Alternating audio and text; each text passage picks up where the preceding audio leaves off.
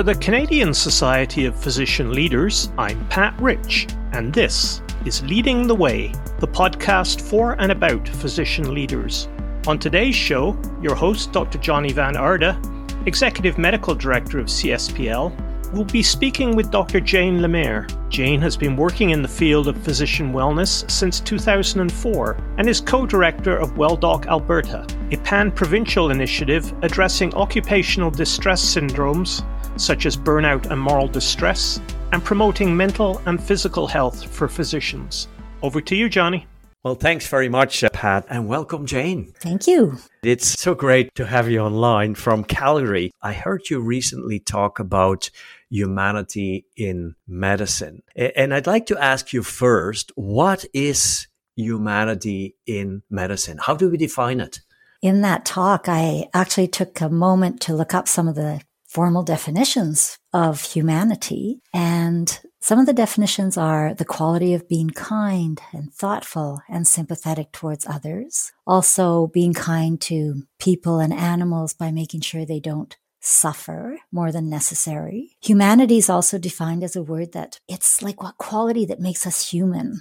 So our ability to love and have compassion and be creative and not be like a robot or an alien or a god, but rather be a person. And so when we think about all those definitions, if we transpose that into what does humanity in medicine mean, I think it's kind of represented in all those definitions. So I think about humanity in medicine as being a necessary virtue in our profession because we have to aim to alleviate or at least lessen suffering in our patients. We clearly want to have kindness and compassion for people at their most vulnerable and often when they're at their worst, either like physically, emotionally, or cognitively.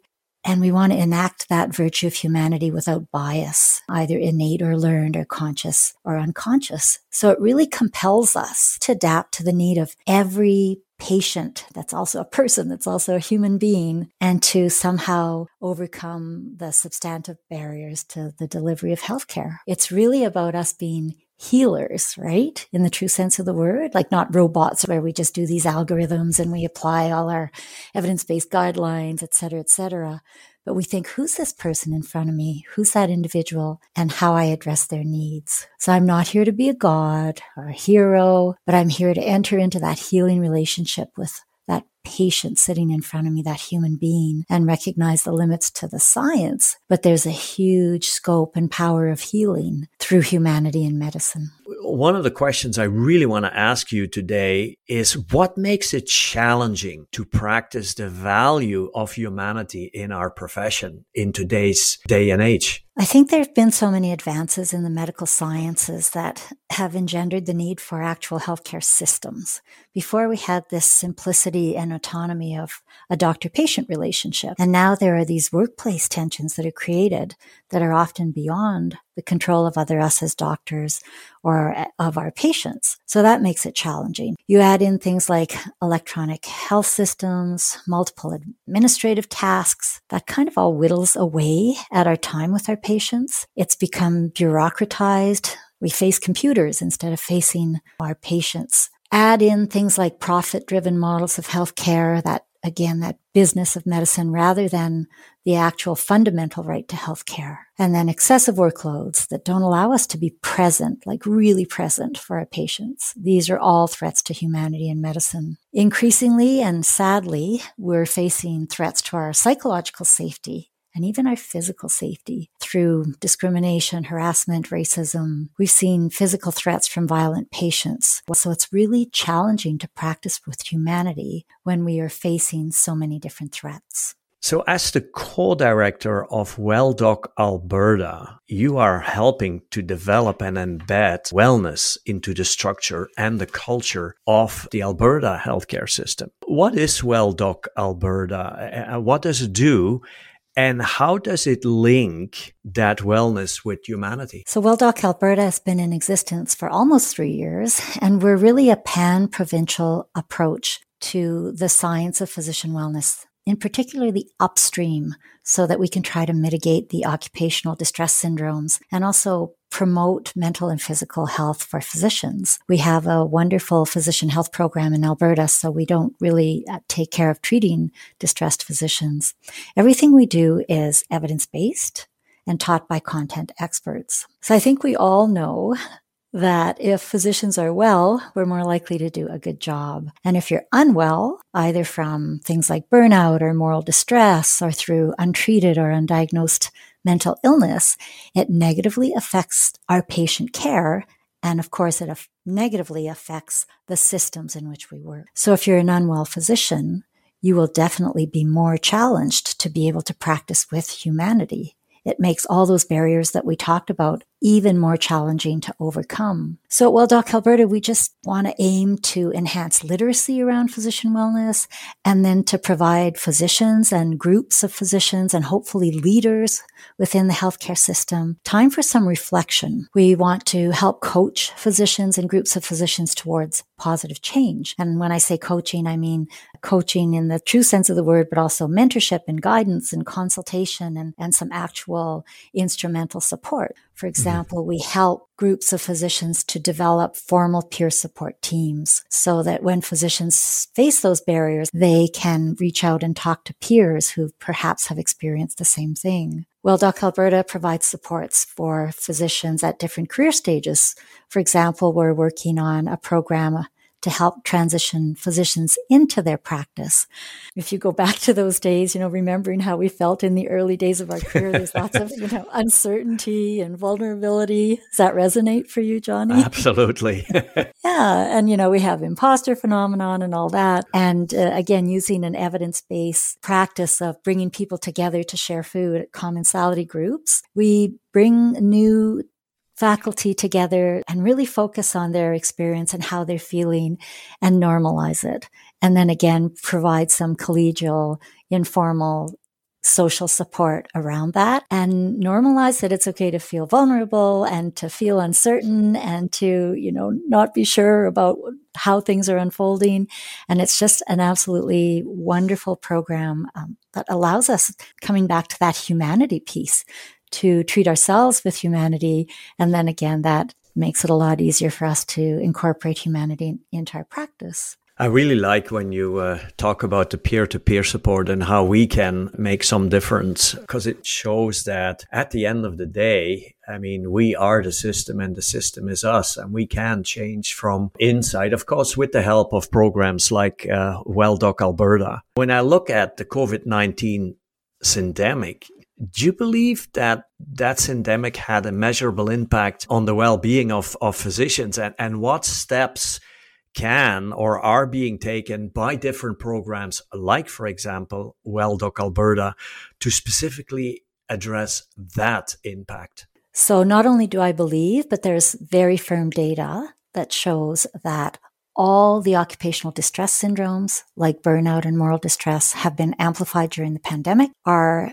mental health has been severely affected in the general population. The pandemic has caused a mass mental health trauma event from which we're not likely to recover for some time.